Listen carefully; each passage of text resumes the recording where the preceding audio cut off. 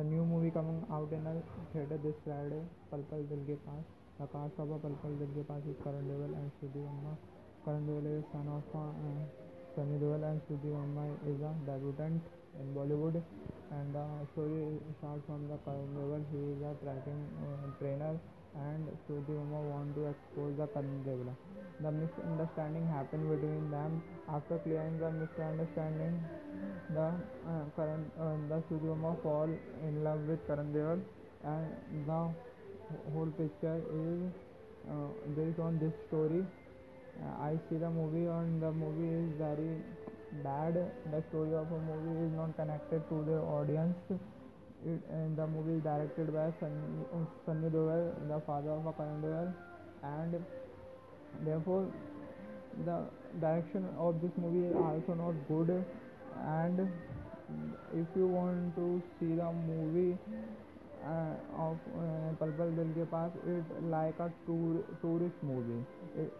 The shooting of a movie happened in a good place like Himachal Pradesh, and the scenery and behind scenes of the movies is very good, and therefore it is a good movie to a tourist who wants to visit Himachal Pradesh. And therefore it is the story of a movie is not good, and the movie is like a tourist movie. You can see very nice places here, and the story is not connecting the people, and the direction also poor.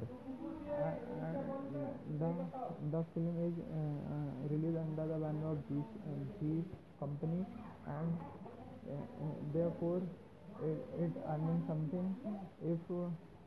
If Sunny Deol release his film under his own production house, then he faces great loss because the movie is very bad and it is not connecting the people. And if you are a great fan of Sunny Deol and want to see how his current Deol is acting, then you go to the cinema hall to see the Karan Deol acting. But from my point of view, the Karan Deol acting is like the Abhishek Bachchan acting, and you now understand what I want to say it. And my review for this movie is I want to give 2 stars for this movie, and the movie is not connect the story is a poor story of this movie.